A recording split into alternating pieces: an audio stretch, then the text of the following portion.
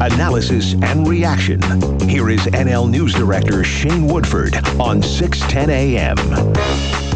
Good morning. Thank you for tuning in. Beautiful day here in Kamloops. Blue skies, not a cloud in sight. We got a lot on the show to talk about. We're going to dive into sawmill safety and a parent review of WorkSafe BC's actions in a couple of sawmill explosions in a little bit.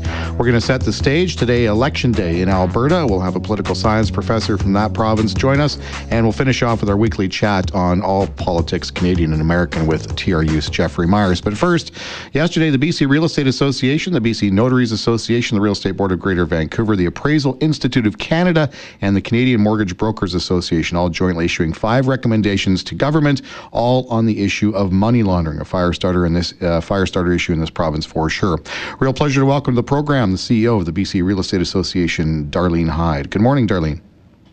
Good morning. How are you? I'm great. It may rain here, but I'm still in a great mood. Perfect. Okay, listen, Darlene, money laundering has been a top-of-mind issue for British Columbians for, a year or two now. It's one of those rare issues that I think cuts across political lines. People generally, and especially in southern Vancouver Island and Metro Vancouver, with the housing crisis and the overdose crisis, are particularly sensitive to this particular issue. There's some strong emotions running here. As I mentioned yesterday, you, along with some other organizations, tabled 5 recommendations to deal with it. Before we get into those recommendations, I just wanted to kind of set a baseline. So to you, currently right now, if somebody walked up to a real estate agent with a hockey bag full of cash and said, listen, I want to buy that $1.8 million house over there, cash on the barrelhead, what, if any, regulations are in place currently as we talk to try to track where that money goes or regulate it in any way, shape, or form? Or is it just a straight, okay, if you got the money, we can do the sale? Well, the realtors in British Columbia, by and large, 99.5% of them don't take cash at all. And if they do, it's probably limited to the amount that lawyers can handle in cash, which is $7,500. But by and large, cash has no place in brokerages, real estate brokerages, and it has been a practice for many years to do this. I think what we're saying is let's make it an established best practice and let's adhere to it. And so, accept only verified funds such as certified checks, bankers' drafts, direct deposits, anything that's traceable, but not cash. So, in the real estate business, it just isn't done. It just is not done in these cash transactions. As you mentioned there, recommendation number 1, accept only verified funds. How do you do that in order to kind of crack down on a money launderer? I mean, if someone comes to you, whether it's they've got a bank account, whatever the deal is, what would you like to see happen so that you, as a real estate agent, you can say, okay, this is legit, this is money, this person has accumulated it legally, I don't have any concerns or personal worries about this, we can proceed with this sale. How do you best do that? Well, I think that goes to our second recommendation, which is mandatory anti-money laundering education. Mandatory anti-money laundering education is prevalent in other sectors of the economy, like financial services, for example. The teller at the bank has been trained in that kind of thing.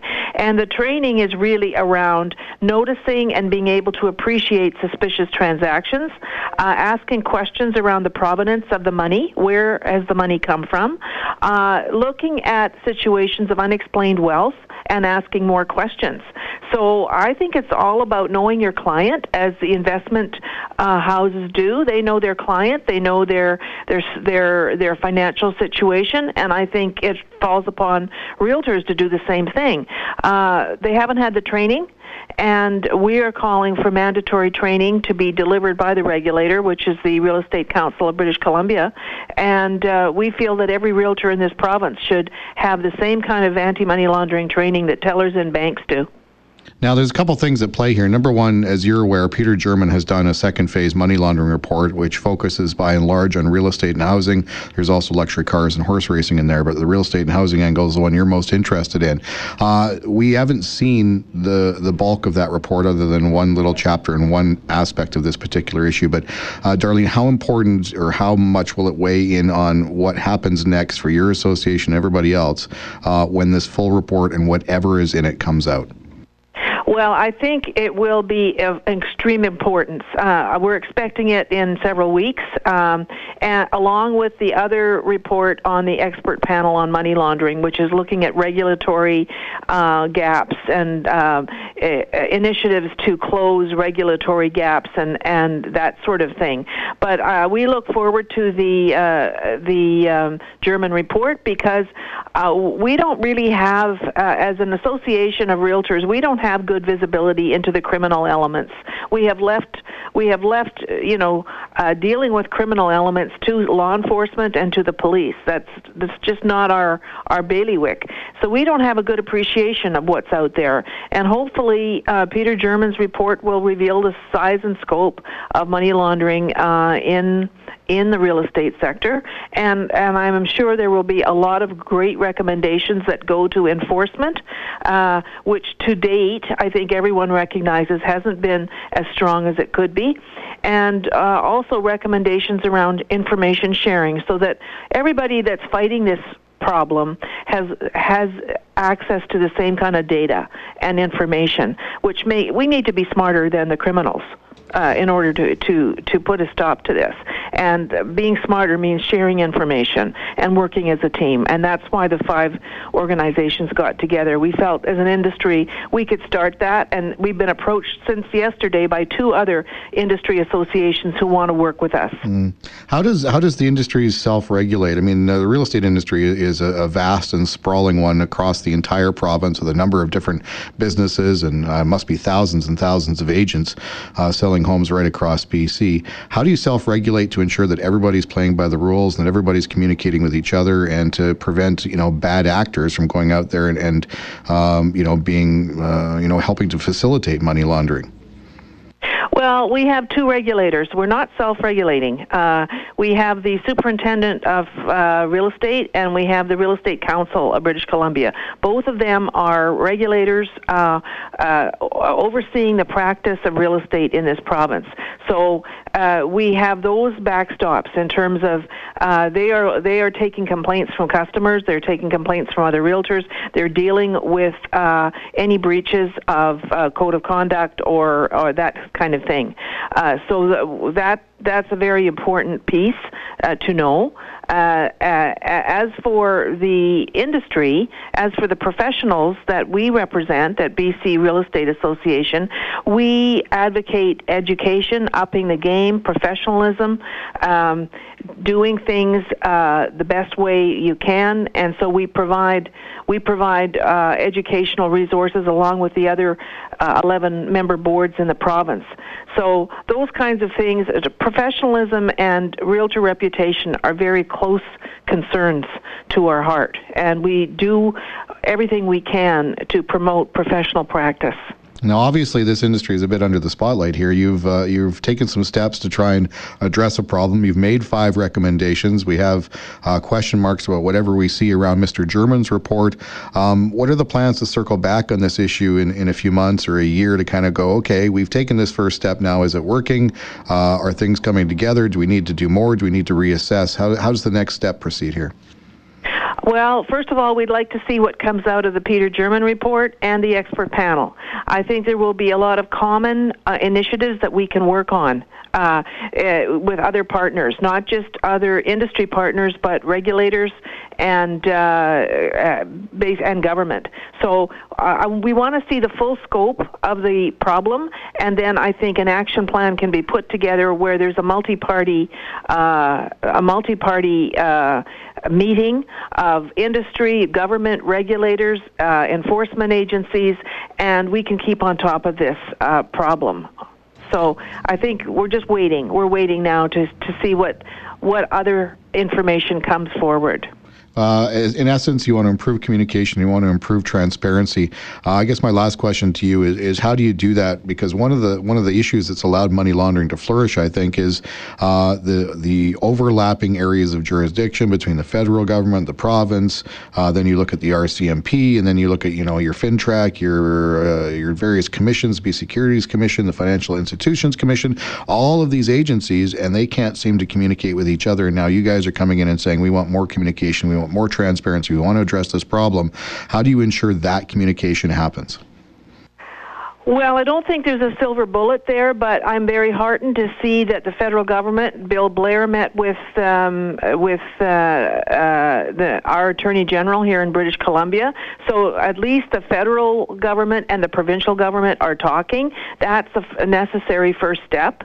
If you get those two talking, then basically FinTrack, the federal agency, RCMP, a federal agency, can begin to communicate better with some of the provincial agencies, Financial Institutions Commission, the BC Securities Commission, and other players. But it starts at the top, and I'm really heartened to see Bill Blair talking with the Honourable David Eby. All right. Darlene, it's a pleasure. Thank you for taking some time to address this, and it's an interesting first step. I'm really intrigued to see where we go from here. Great to talk to you. That's the BC Real Estate Association CEO, Darlene Hyde, talking about 5 recommendations her and other groups have worked together on to address the massive problem of money laundering. We're going to talk sawmill safety and some issues around WorkSafe BC when we return here on The Woodford Show. Local news now. Radio NL, 610 AM and RadioNL.com. Your opinion. Call or text 250-374-5345. Find us on Facebook or on Twitter @Radio NL News. This is Shane Woodford on RadioNL.com. Good morning and welcome back. Back in 2012, there were explosions at 2 sawmills, one in Burns Lake, the other in Prince George, the Babine Forest Products Mill and the Lakeland Mill. 4 people in all killed, 4 workers in those mills, dozen others injured. And there's been a years-long battle for, I guess, justice ever since. A new turn in that is the province has enlisted Vancouver lawyer Lisa Helps to essentially assess the actions of WorkSafe BC in and around those sawmill explosions. Joining the program to talk a little bit about that is Brad West, who is Port Coquitlam Mayor, but also in this particular case wearing his hat as United Steelworkers Union spokesperson. Good morning, Brad. Good morning, Shane. First off, I don't know what they're paying you as mayor, but do you need a second job or what's going on here?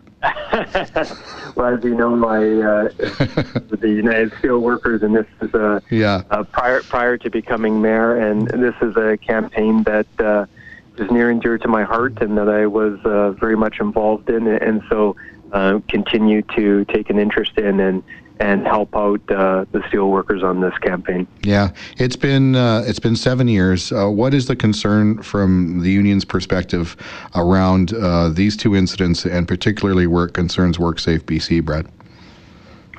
So the union has been concerned for some time that WorkSafe BC failed to live up to its responsibility to protect the health and safety of workers. And through all the twists and turns of the coroner's inquest and the Daibo report and McAtee report, which were reports that were initiated by the province into basically what happened in the workplace, in the explosions of the sawmills, we learned a number of things. And one of the most disturbing things that we learned emanated from an FOI request that the steelworkers produced, and it resulted in a WorkSafe BC internal document that was circulated to their senior managers following the explosion at Babine Forest Products, but prior to the explosion at Lakeland Mills.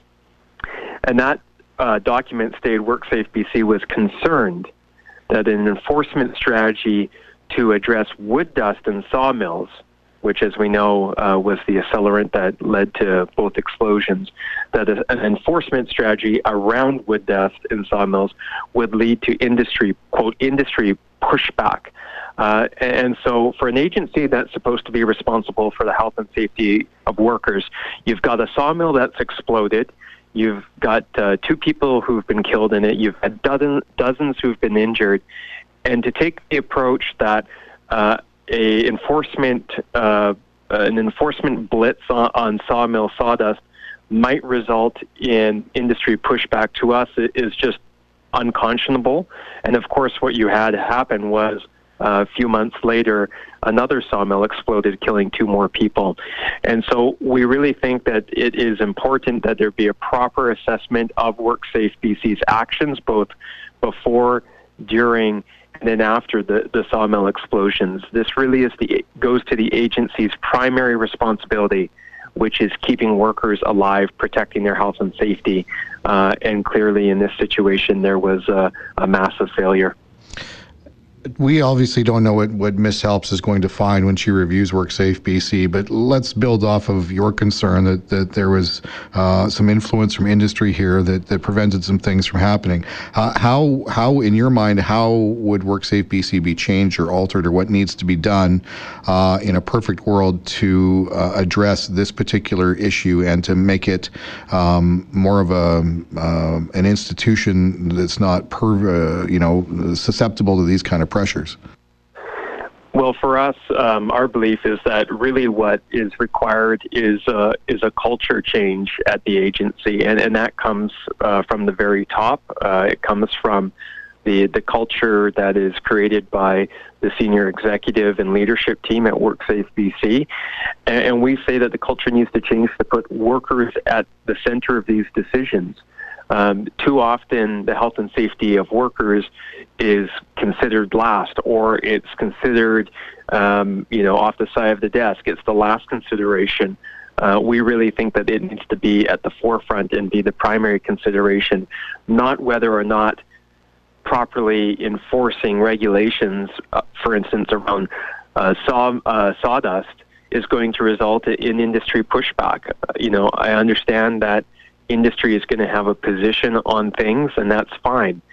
But when you're responsible for the health and safety of workers, that needs to be your primary responsibility. And we think that WorkSafe BC really needs to have a culture adjustment to get back to its core responsibility. I'm assuming the union has communicated with WorkSafe BC in the years since. What are you hearing from them on this specific concern? We've had a lot of platitudes from the agency. They assert that, yes, they're concerned about worker health and safety, and that's their, number one priority. But from our perspective, that's something that's very easy to say, but it seems harder to actually put into practice because the results really speak for themselves when it comes to our experience as a union that represents primarily forestry workers and people who work in the mining industry, 2 of the most dangerous industries in the world. And we just haven't seen their actions live up to their words. And so, we feel very strongly that there needs to be accountability here, that government has a responsibility to ensure that that agency, which they have charged with protecting the health and safety of all of our province's workers, has that as their primary responsibility. And so our hope is that through Ms. Help's review of the conduct of WorkSafe BC during this very sad and tragic event, we'll be able to have recommendations that can provide for the adjustment that is desperately needed at WorkSafe BC to ensure that things like this don't happen in the future. Really quick, Brad, what's your understanding of the timeline that Lisa Helps has to operate on here? My understanding is that government has tasked her to produce a report including recommendations that needs to be delivered to the Attorney General by mid-July. And at that point, the Attorney General will conduct a review of the report, and then we'll make public any recommendations that would be contained within it. Okay. Brad, always a pleasure. Thank you, sir. Thank you, Shane. Appreciate it. That's Brad West speaking as a spokesperson for the United Steelworkers Union, also the mayor of Port Coquitlam, talking about WorkSafe BC and concerns around those 2 sawmill explosions in 2012. Be interesting to see where that goes. We'll take a quick break here on the Woodford Show to the bottom of the hour. On the other side, we'll set the stage for Election Day in Alberta. Radio NL, RadioNL.com. Local news now. You're listening to Shane Woodford on Radio NL 610 AM and RadioNL.com. Good morning. Welcome back to the Woodford Show. Well, turning our attention to the province next door, it is E-Day in Alberta. Albertans are going to go to the polls and decide if they're going to retain the NDP, which polls say is a little bit unlikely, or they're going to go with Jason Kenney and the United Conservative Party. We'll have to see what happens this evening. But to sort of set the stage, we thought we'd bring on Jim Groom, a political science professor at Medicine Hat College, to kind of tell us what's what in the province. Good morning, Jim. How's it going? Good morning. It's good. It's election day is always exciting here, so we're kind of keen to get going and see how the future leads us. Yeah, no kidding. Okay, last time you and I talked, Mr. Kenney had a sizable lead.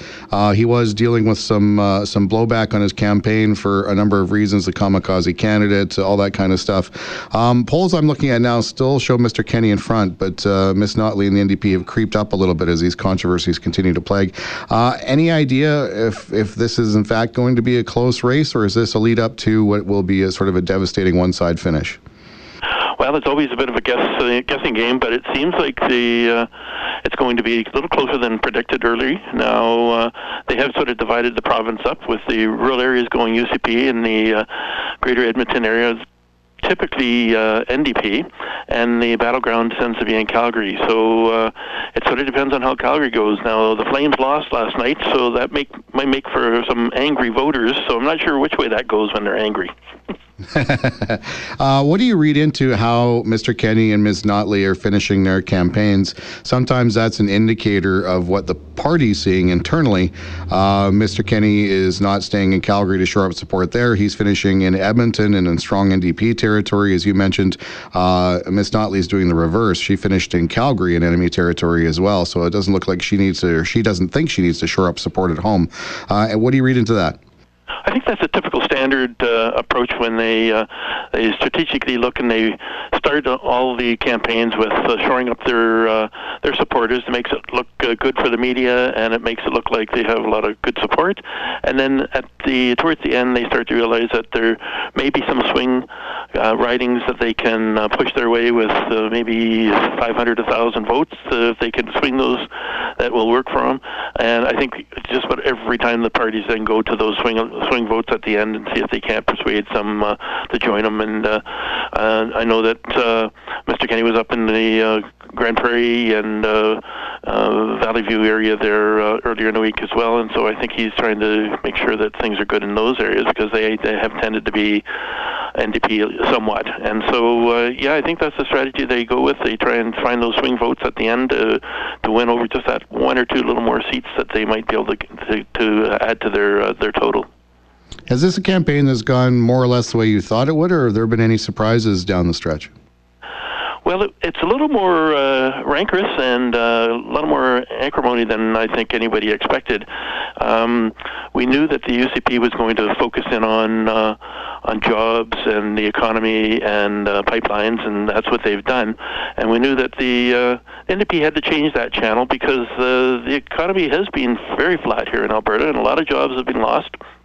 They can't really run on their economic record for the last 4 years, so they've got to find something else, and so they wanted to go with the ethical issue, and when you get into the ethical aspects, you get it very personal, and I think it becomes a little bit more contentious between the two, and it has been described by many as a bit of an ugly campaign that's gone on for sure.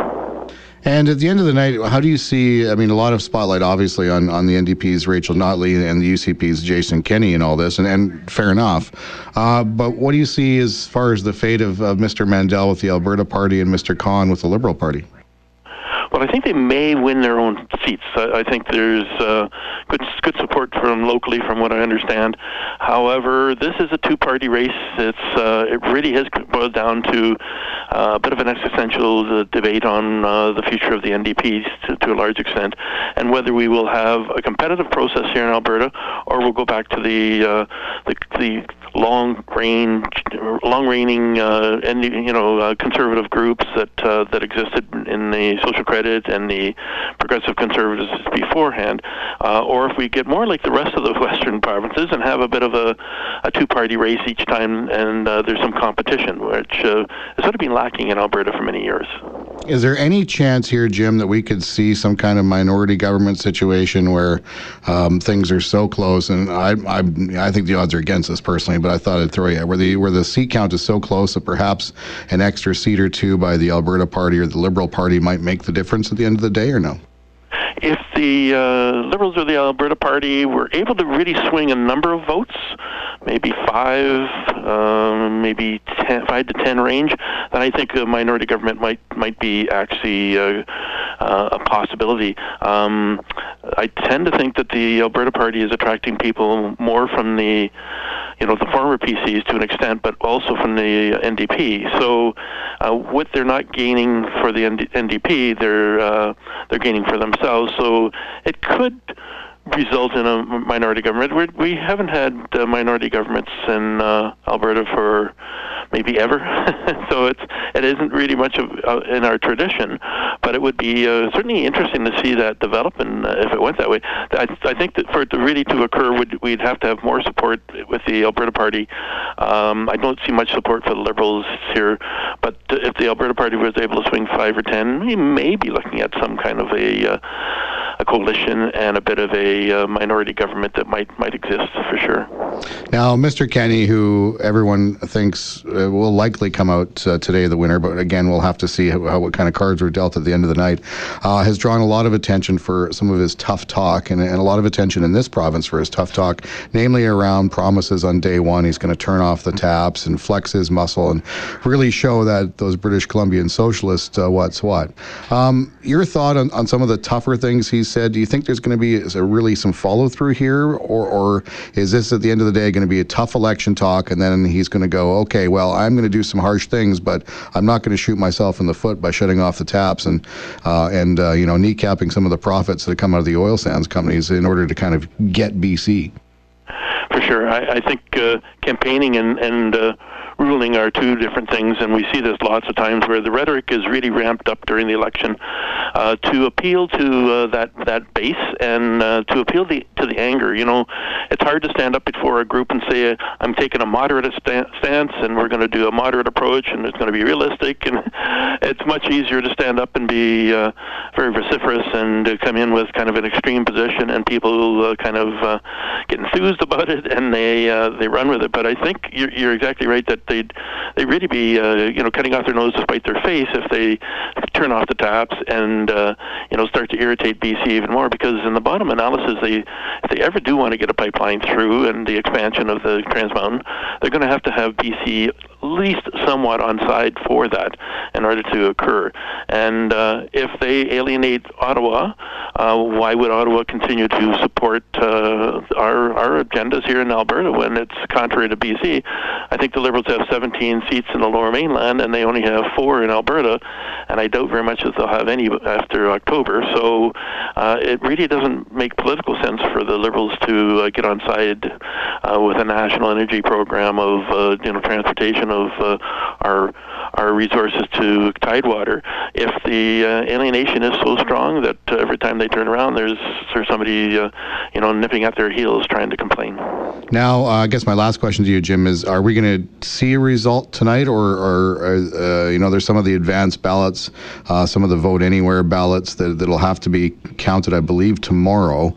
Do you anticipate that could make the difference, and we could be in for a 24-hour wait before an eventual winner comes out, or again, do you think there's going to be a lopsided victory? I wouldn't be surprised that there's a few seats where they have to have recounts and they have to wait for the formal votes and the pre-votes to come in. Generally speaking, if you voted in your own writing in an advance poll, it's going to be recorded right away. But it's those 223,000, I think is what they're quoting, or 33,000 that are in a different riding, and they voted because you could vote in the mall, you could vote at the airport, you could vote everywhere. And I think those ones on occasion may make a difference and elections Alberta will have to make a determination if they have a really close race someplace, then they won't be able to call it until they do get those votes in, just on the off chance that it might impact. Of course, those 233,000 are spread across the province, so it would be unusual for them all to be concentrated in one riding and have too much of an impact. But I think we'll see by 10, 11 o'clock tonight that it's called, and they are announcing a winner one way or the other. Well, Jim, it's always a pleasure. Thanks for taking some time and setting the stage for what should be a very interesting day in Alberta. I'd love to have you back on maybe tomorrow, and we can kind of deal with the fallout of it all. Yeah, it'll be interesting to see how it turns out after all our predictions turn out to be wrong. And yeah. Sounds good. Jim, thanks again. Appreciate the time. Take care. Bye for now. That's Medicine Hat College political science professor Jim Groom setting the stage for today's Election Day in Alberta. We'll take a quick break on the Woodford Show. On the other side, we'll do our weekly Tuesday chat with Jeffrey Myers. Local news now. Radio NL, 610 AM and RadioNL.com. Digging deeper into the day's top stories, you're listening to Shane Woodford on 610 AM and RadioNL.com. Good morning. Welcome back to the Woodford Show. Real pleasure to welcome, as we always do every Tuesday of the week, TRU lecturer, also lawyer, Jeffrey Myers. Good morning, Jeffrey. How are you? Oh, good morning, Shane. Good to be with you. Yeah, thanks for coming on. So, hey, listen, we both, after the fact, doing the show last week, thought, hey, we missed the whole Bill 21 fiasco to Quebec, and we thought that deserved some limelight. So why don't we make that our starting point right now? Bill 21, for people who don't know, is the Quebec government's proposed law that, as I understand it, would restrict public servants in positions of authority from wearing quote-unquote religious symbols as such. I know there's been a fair amount of reaction to that, including, I believe, the City of Montreal passing a resolution essentially opposing the provincial proposed law. So as you look at this thing, Jeffrey, I mean, there's a lot to get into here about religious freedoms and all that kind of jazz, but what's your take as you look at what's unfolding in Quebec? Well, I mean, I think that this question of what is described by the government of Quebec as laïcité, which is a French word which is kind of vaguely translatable as secularism, and it's a similar, but it's really quite a different concept than the idea, I think, in some ways, of secularism that we tend to associate with the usual political culture in Canada, and it involves a really kind of assiduously neutral public sphere scrubbed of any kind of religious symbolism whatsoever. So this issue, particularly around the wearing of head coverings by observant Muslim women, working for the government in some capacity, working, for example, as lawyers in the court system or as teachers, as well as men who are wearing turbans, Sikh men or Jewish men wearing kippahs, or in fact, for the sake of including everybody, the government of Quebec also includes the wearing of crucifixes or any other outward symbols of religion. So there had been attempts by a series of governments in Quebec to make this happen and to bring a law like Bill 21 forward. And if you'll recall, it was an election issue in 2015, and one of the reasons that the bottom fell out of the NDP's support in the province, at least this was the conventional wisdom, was that Mr. Mulcair's position, which I think was quite principled and correct, that this type of legislation was not going to be conformant with the Charter, and that his party wasn't prepared to support it, was seen to be out of step with some in Quebec, and including some of the folks who had voted for him. So there was a sort of significant loss of support there. And we've now seen a Quebec election where a new party was formed, and part of the sort of the campaign issue that they campaigned on was reintroducing legislation or attempting legislation of this type. And in order to avoid charter scrutiny, the government of Quebec, perhaps emboldened by similar measures taken by the Ford government after its election, have used the notwithstanding clause, which is Section 33 of the Charter, which permits an override of certain substantive charter rights, to do this. And typically Section 35, and I've written about this before and I've spoken about this before, is Section 33, that is a kind of, was a compromise that was agreed upon by Mr. Trudeau Sr. and the premiers when they were drafting the Charter to kind of protect on the margins the autonomy of the provinces from being sort of overruled by the Supreme Court in absolutely all circumstances. But it was understood that it was a very significant compromise, and that if it were ever subject to overuse or abuse, it could undermine the constitutional order. And for the first period of the Charter's history, other than a few high-profile usages of Quebec, it was largely, not commonly used or triggered. And it's been, since Robert Ford used it, Doug Ford used it in the context of his intervention in the city council elections in Toronto about a year ago. And now the Quebec government, again, it's not that it hasn't been used in other places, but it's alarming when it gets used in a kind of very significant way like this. And I think it signifies that the fear of the Quebec government of having this bill submitted to charter scrutiny without invoking the notwithstanding clause, because I think it's very obviously, in many ways, a violation of the guarantee under Section 2A of the Charter to freedom of religious and conscience, and I think likely out of keeping with the values of most Canadians. Now, this is where I get a little fuzzy. We, of course, have our Constitution, the Canadian Charter of Rights and Freedoms, ties all together. Quebec has its own Charter of Human Rights and Freedoms, and I don't believe they've ever signed on to the Constitution here, and that's when I get fuzzy about sort of the federal implications within Quebec and what does or doesn't apply with the differences between sort of Quebec's status as a province in that context.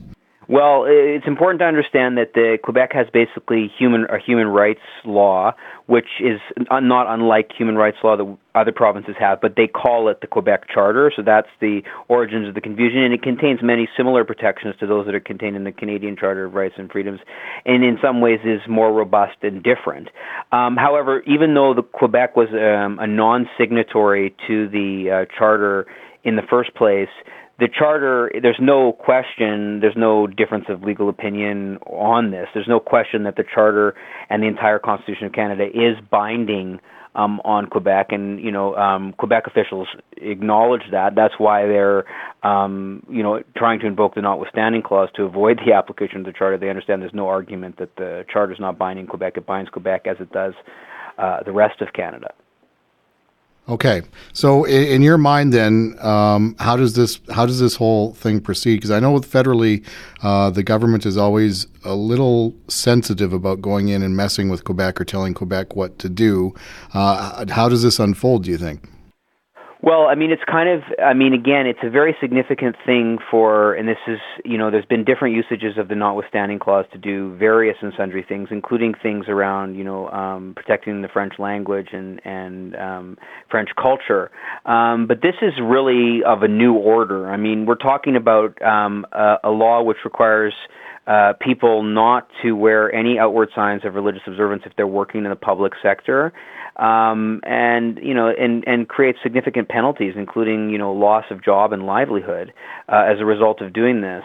So I think this will bring us to a fairly significant crisis in terms of relationships between Quebec and the rest of Canada, as well as relationships between, the majority and the minority within Quebec. And I think that if the government is not convinced, that is the government of Quebec, is not convinced to draw back from the threat to use the notwithstanding clause, I think it does begin, again, along with the earlier example of Mr. Ford's particularly high-profile usage of it, or threat to use it, I should say, a few months ago, start to create the conditions whereby, the strength of the Constitution and its reliability can be subject to question, and that is not good for the rule of law. Let's switch the focus to some United States matters. The Mueller report is we're all waiting to see what happens there. It sounds like, according to William Barr, the Attorney General, we're going to see sort of I don't know what the phrase is, maybe a stripped down or an abbreviated or definitely a redacted version of the Mueller report on Thursday. Your thoughts about what we might see in there and how extensive or not these redactions may or may not be? Well, we already have, Mr. Barr has already said that he's in the process of, and the delay on the release has been the careful redaction of the report, and he says that he's redacting and shielding from public view 4 specific categories of information, okay? One of them is grand jury material. We've talked about what that is before, and said in the U.S. system, in order to determine whether there's even enough evidence to bring charges, a jury of usually 23 or 24 people is brought brought together and the bare allegations are made there, and that jury makes a determination whether they should be made into charges and a real jury impaneled. And usually the evidence of those deliberations are private because it would taint individuals or people about whom allegations were made where there was insufficient evidence to go forward. So that's arguable, but when there's a matter of public interest, there's also precedent for releasing grand jury materials. So again, in this case, I think that there's going to be an argument over that.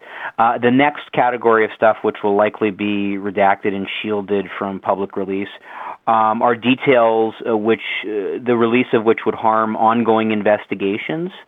It's hard to see how that will factor in here. There certainly are a lot of ongoing investigations, so it'll be interesting to see which type of redactions sort of correspond to that category. A third category is any information that would potentially compromise what's usually called sources and methods in intelligence collection. So these are kind of national security questions, right? So this you could imagine a number of things. If Mr. if Mr. Barr exercises his discretion and decides that these are questions which relate to questions of investigating foreign interference, he could try to hold those back. And then anything that would unduly infringe on personal privacy or reputational interests of third parties. Okay, another thing which can be redacted, sort of along the same reason and the same lines as the grand jury material would be redacted. But I think particularly when Mr. Barr has been describing the basis for his intended redactions, he's really emphasized this last point, that the possibility of unduly infringing on the personal privacy and reputational interests of peripheral third parties. And I think that really does suggest more strongly than anything that Mr. Barr wants to keep secret any kind of information that's sort of derogatory for anybody in the public eye or anyone else, including the president, which didn't end up being central to the Mueller investigation. So it's very unclear how much of this thing is going to be redacted. A lot of legal experts say that, under the circumstances, due to the amount of public interest involved in keeping with principles of transparency, that they should err on the side of not redacting rather than redacting, but it's expected there'll be a lot of redactions. And it's expected that the Congress will attempt to have a full unredacted version or challenge some of the redactions, and that there will be subpoenas forthcoming. And as I've said in the past, we can expect that this will wend its way up to the Supreme Court of the United States. The other issue that's sort of related I want to bring onto the table here is we've talked a lot about Mr. Barr and his suspected biases, or where he lies in the political field, and how that may overlap with his how he performs his job as Attorney General. And something happened last week that laid credence to that, and that was he sort of espoused a Donald Trumpism sort of extremist thought that intelligence agencies, namely the FBI, had surveilled or were wiretapping the Trump team or the Trump offices, something that I don't think has had any legitimate evidence to back up. But anyway, Mr. Barr has espoused that this might be a thing, and he's something that he is going to look into as the Attorney General, which I quite frankly found a little worrisome. Well, look, one of the reasons that ultimately led to the parting of ways between Mr. Trump and his first Attorney General, Jeff Sessions, was not only his unwillingness not only his willingness to recuse himself from the Mueller investigation, but his unwillingness to engage in sort of investigations of Hillary Clinton and other political enemies of Donald Trump, where there was no evidence to support doing so, or investigations had already concluded that there was nothing illegal that happened. And this allegation around, the idea that the Justice Department under Barack Obama spied on his campaign or otherwise improperly surveilled him has been one he's been making from the beginning, and it's in keeping with a lot of the claims that Mr. Trump has made about Mr. Obama and his administration that have never been founded on fact, and that seem like a kind of, almost an irrational obsession with taking some of the taint off the prior entire administration. It's hard to sort of figure out what motivates it. But you're right, it's very disturbing to see Mr. Mueller doing this. Am I surprised? No, I'm not. And I think that ultimately responsibility for this lies in the Senate, which confirmed him, because it was obvious before his confirmation that he had sent unsolicited memoranda to the Mueller report indicating that he felt there was no basis for the report. And he had appeared on multiple sort of cable news network shows as a talking head for Mr. Trump's key point that there was nothing to it and that it was a witch hunt, et cetera, et cetera. So having done that, he was effectively auditioning for the role, I think, in the public, knowing that Mr. Trump would probably inform himself by who was the best advocate for him on TV, knowing also that Mr. Trump viewed the office of the Attorney General not as the Chief Law Enforcement Officer of the United States government, but as just yet another personal attorney for him. And so I think that he was able to get Bob Barr through because he was given the benefit of the doubt for a variety of reasons, including the fact that he'd been confirmed 2 decades ago as George H.W. Bush's Attorney General, and based on the fact that he was known to have a personal relationship of mutual respect and had worked with Bob Mueller. But I think based on what was available on the record and what this person had clearly said, it was a bit of an overly optimistic thing to think that exactly what has occurred wouldn't occur. And as I've said before, I think the obvious strategy here is that to sort of give a gloss to the report and to suggest that it was left to him to make a decision about obstruction of justice, which to my mind we'll have to see the report. I think it was probably left to Congress. And then to sort of give a gloss on everything else, nothing to look onwards here, allow the president to declare a victory and allow the concentration of the public and the media, which is very short indeed, to move on to the next thing. And so then when the report comes out, at first highly redacted, it's hard to make out what's in there, really see the key details, and then there's fighting going on about the redactions, and it goes on for months on end, and it just dilutes the effect of the whole thing. So that, to my mind, is a strategy, and I think that's a strategy, it's typical of authoritarian leaders who manipulate the public and the media to avoid transparency. It's not the usual playbook of an American president, and that's why I think we're having a difficulty actually realizing the reality of what's going on. Yeah, no kidding. It's pretty sad out there sometimes. Jeff, always appreciate the words. Thank you, sir.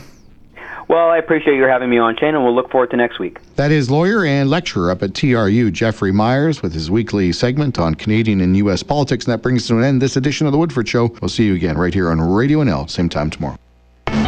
Where the interior stays connected, this is CHNL in Kamloops, a Stingray radio station. Radio NL 610 AM. Local news now.